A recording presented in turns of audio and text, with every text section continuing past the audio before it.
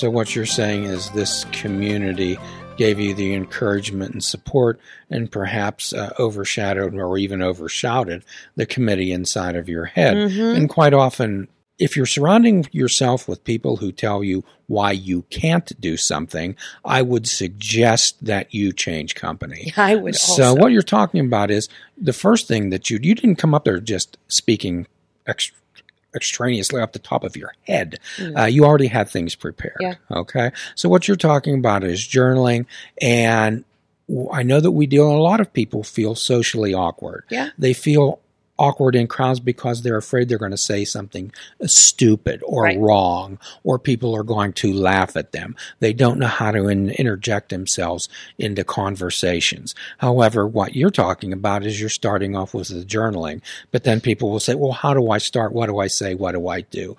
What would you suggest to somebody? Journaling is a wonderful way to really not only express your feelings, but into contact with yourself. So could you explain to someone who says, Joanna, that sounds great. How do I start? Well, there are really beautiful mediums now. There are open mics and safe ones too, where there are brand new performers. There are experienced. There are awkward and weird and halting, and there are smooth and professional, and there are safe places in order to go, and where if you are willing to get on the stage, people are willing to be there when you fall off of it.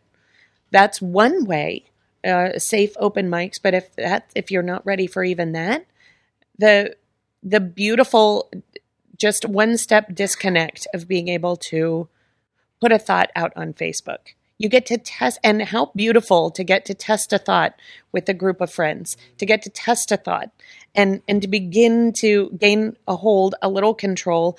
And it's a separated social interaction, but it's still social interaction. And I know it can be a crutch, and I know it can be an addiction, but I also want to talk about the value of, especially of those people who feel trapped in their rooms, who feel that crippling fear of actually having a conversation face to face. How beautiful that you can reach somebody and you can begin to test that. And you can let your ideas start forming and taking hold and maturing. I think that's great. What do you say to someone who has the fear to do that, however, does have a book or a tablet or a piece of paper or a pencil or some type of writing instrument sitting alone in their room, however, they don't know what to write? And one of the things is, if they truly express their own thoughts, their fear is that someone else will read it. So how do you approach someone like that? I'm fairly certain you've been in that spot. Yeah, I really have. Well, the journal, the physical copy of things, I'll address the fear of that after the first one. The biggest step between writing and not writing something is just putting your pencil to the page. And I think you need to take away that first expectation that I've had these gorgeous journals before at home that my expectation for them is, so this journal deserves high thoughts, the perfectly flushed out ideas and worthy art, and that's bullshit. If we didn't start somewhere, then we wouldn't get anywhere. And so put your pen to a page, and if you have to, I had to give myself permission to screw up and to say unpretty things and awkward things. And I gave myself a scrap journal where I said, I can write in this because I got so hopped up on, I need the perfect pen. And I need to have a good handwriting day. And I need to have the perfect thoughts. Well, if you set yourself up that way, you will keep failing. But if you give yourself permission, and it sounds so simple and so stupid, but I gave myself a journal that I said I can do whatever in whatever format. I write in whatever. I can scratch. I can cross things out. I can be messy. I can have a line, a poem. I can write down quotes, whatever it is. And then they start to take form. And then you go, I have a thought to add to that, or I have a picture to add to that. it's not about what you put in that journal. It's just about starting and giving yourself permission. Giving yourself permission and starting. And this is where a lot of people, including myself, Mike, you, everyone on the street, has trouble starting. And I say, just put your pen to paper and scribble. It's a start. Yeah. And quite often, I'm sure that you've heard this, oh, I'll know when the time's right for me to write. I'll know when the time's right for me to get involved in there. I'm just waiting for the right time. So what do we always say on this show? What time is it? It's now. right now. It's right now. One of my mentors, Dr. Safdar Chaudhry, would often say to me, because he was well aware that in the Hall of Fame of procrastination, my statue is definitely inside there. So he would say to me, tell me, Jim, I knew it was coming. He'd say, tell me, Jim, what do you have to do today? Well, I got to write this letter. I got to do this. I said, well, he'd say, well, Jim, when do you plan to do that? And I'd say, maybe tonight. He said, and I've heard this hundreds of times from him. He'd put his finger on his desk and he'd say, how about right now? Right now, Jim. Let's do it right now, and I'll help you. So did you have any type of a mentor? Did you have any type of a person who eventually kind of guided you a bit? I've had many. I have had, really, it seems, especially through the most traumatic, I have always had a friend or groups of friends that tell me that who point out, they hold a mirror up to my bad habits, and they also show me what that right now thing. I had a friend, and I have a thing about paperwork, gives me anxiety, and I will just avoid. And the whole process of, well, I have to do this online, and then I have to find the paperwork to support the things that I put online, and it's just and I hate it, and I've trouble doing it. And I had a friend over, and he was like, okay, you make coffee and we're doing it right now. And I'm like, I don't want to right now. And he was like, yeah, we're going to do it right now because this is what you and your family needed. It was applying to a program in order to get some aid. And he was like, okay, open up your computer. I'm going to sit here and do this with you. I had somebody do the same thing with me for taxes, where I'm like, but they're asking me a question. He was like, right, this is how you answer that question. And so going through it once, even to have somebody walk through that process with you, it makes it less scary the next time. It makes it seem less like a mountain and more like a staircase. So what you've done is you've prepared yourself to also be in a position to mentor others. I try. My gifts are definitely, I have had friends over these last few years who have given of themselves and their time, their spirit and generosity that I don't know if I am capable of returning. And so I try to give what I am capable of returning. And I see my friends in need, and when I am able to give, when I'm able to encourage, or when I'm able to relate, sometimes that's the best, but it's also sometimes the best tool that I have, where I'm like, I see where you are and I get it. Well, quite often what we do is we make living amends. There's nothing that you could, as I've often talked about in this show, my mother was the last friend I had in my recovery, the last friend, and she wasn't happy with me either. So the idea was, could I have given her a diamond ring or a fur coat or a trip around the world and said, okay, we're even? No. What she would rather have me do is behave like I should have behaved all along. Model behavior. Continue to carry the message. There's a responsibility pledge in Alcoholics Anonymous, and it says, when anyone anywhere reaches out for help, I want the hand of AA to be there, and for that I am responsible. So what we often ask people to do is, rather than paying someone back, what we can do is what we call gratitude's an action word, Joanna. It's an action word that means that it must go forward. Okay, that means that it's your responsibility to show a kindness to another and help another person. Not necessarily that individual who helped you, to somebody else who has the honesty, open-mindedness, and willingness to try. So you have a lot going on in your life.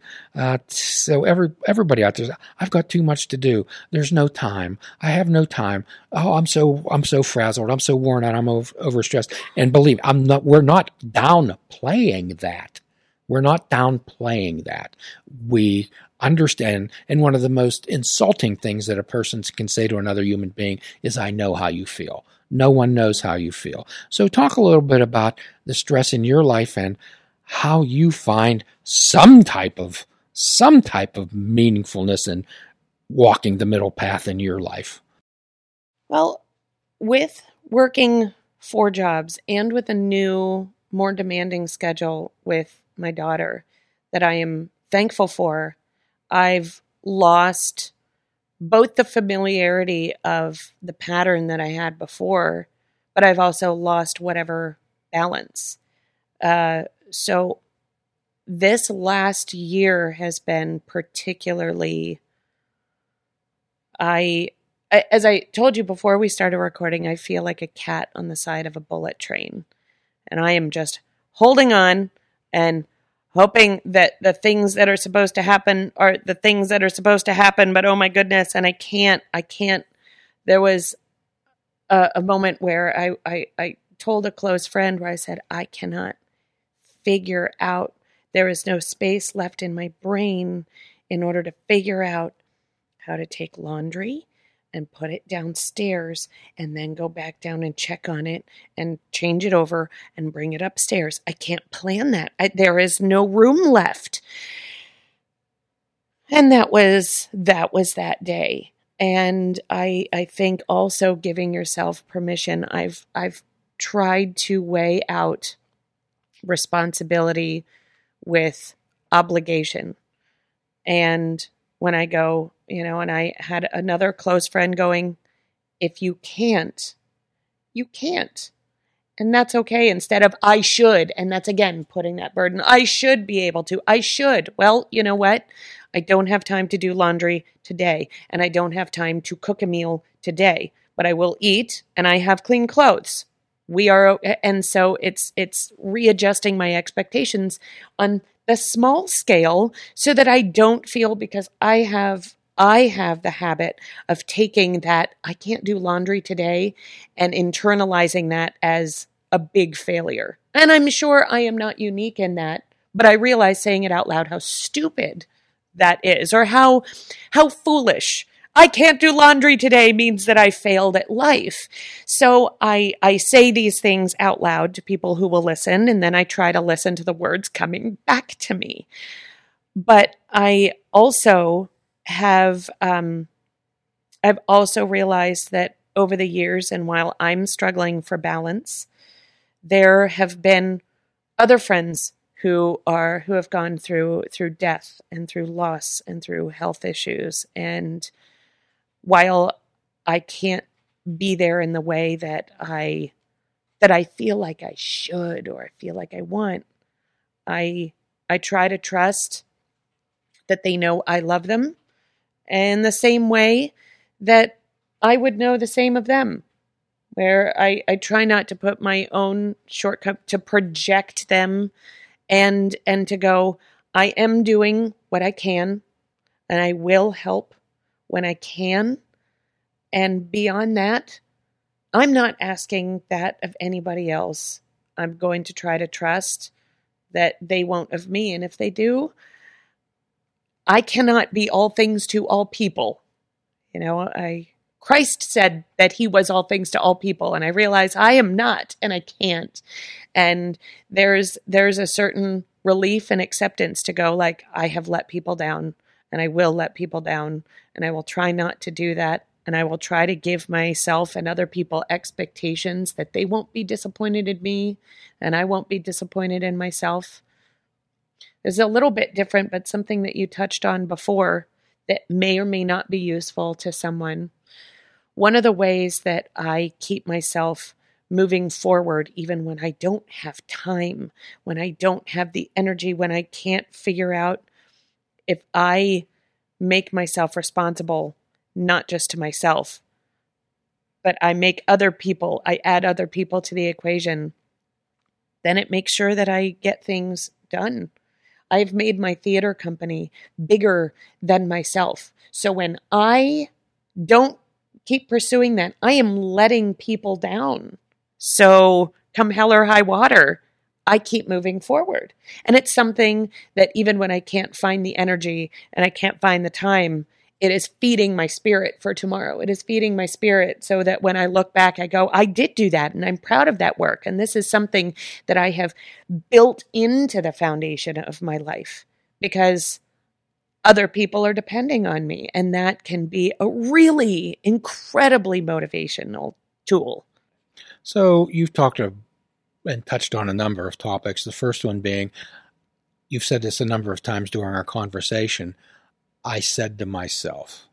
So you're actually speaking to this yourself, this sometimes dysregulated thinker or unruly child, and you're actually speaking to yourself like you'd speak to a friend. Yeah. And the second thing that I heard from you, Joanna, is you say the words out loud. Okay, I said these words out loud, and quite often what we ask people to do is say the words out loud so they get comfortable with the sound of their own voice. Mm-hmm. We've talked about this before, however, it bears repeating. The first time that you heard your recorded voice played back to you, it may have been when you were small. How did that sound to you? Like an alien. It felt crazy. That's what I sound like. What a weird voice. Yeah, it was, and the same thing with seeing myself on film for the first time. I hid behind my hands. It was uncomfortable. And this is what other people hear and other people say all the time, but we don't get that perspective. So what we ask people to do is get comfortable with the sound of their own voice and saying it out loud. The next thing I heard from you was you listened to your friends. You listened to people who cared about you, who had your best interest in their heart. And that involves active listening. 80% of communication is active listening. How's that worked in your life? When did you learn how to listen, Joanna? I learned it from the people who listen to me. And what I have been working hard on and actively, and I won't perfect it until the day I die.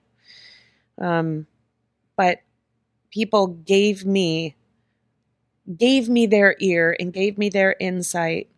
And my whole life, I have tended to be self-centered and that not intentionally so. I mean, we are born self-centered and we have to learn how to see other people.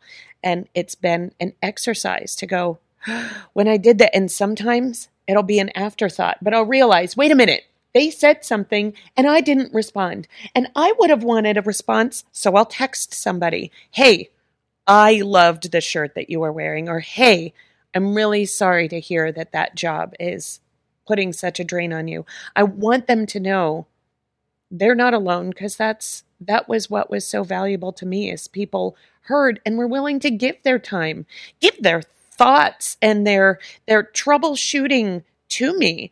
That was an incredible gift, and I want to be able to give that back. And I have learned that some people just need, like, here is a space and it is yours and I'm here with you in it. And I've had some of the most valuable conversations, and I know that giving somebody that silence, that time, was the best gift I could have given them. And I'm thankful for that. And so because that has been some of the best gift that I have ever received, I try to take opportunity to see other people in that. Another word that I've heard you use throughout our conversation today was I am. When you says, I realized I am, or I told myself I am. I am another two most very powerful words that you can say to yourself.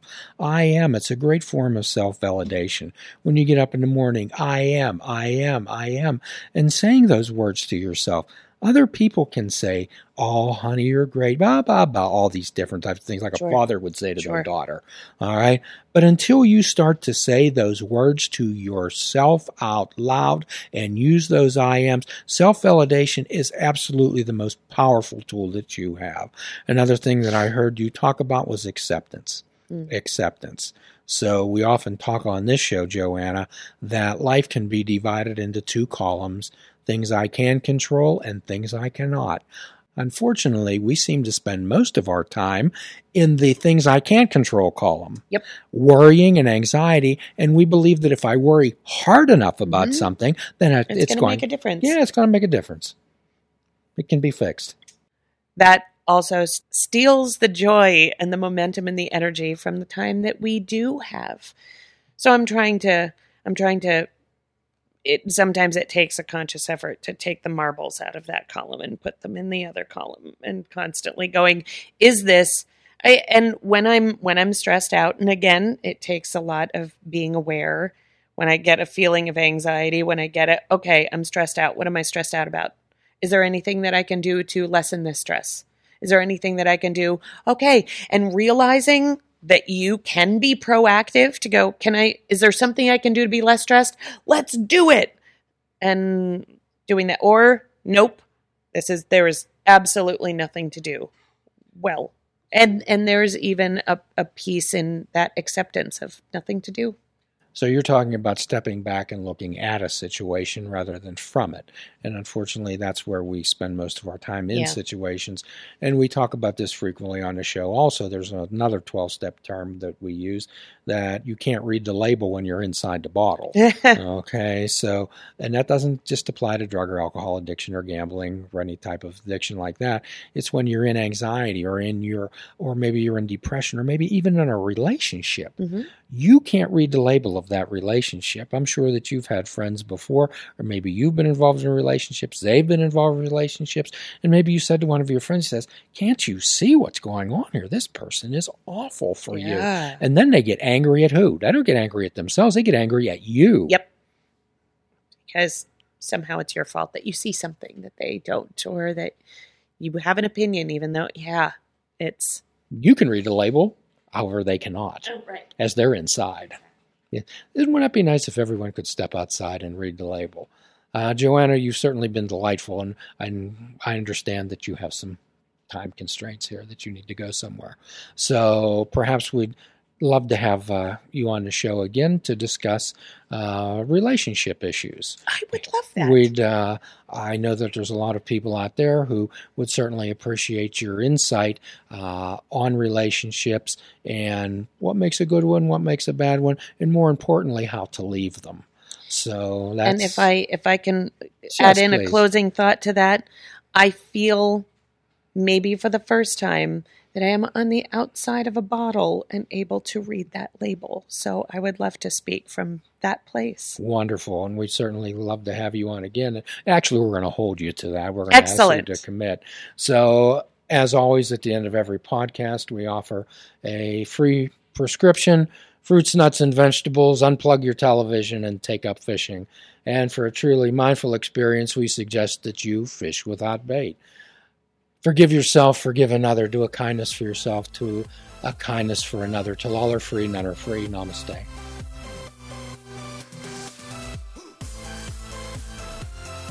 Please check out our website at fishingwithoutbait.com, where you can listen to the show, comment on our discussions, and find out where you can subscribe to our podcast. If you're interested in flying the colors of Fishing Without Bait, click the shop icon on our website. We have clothing, mugs, cell phone cases, and so much more. Show the world that you fish without bait.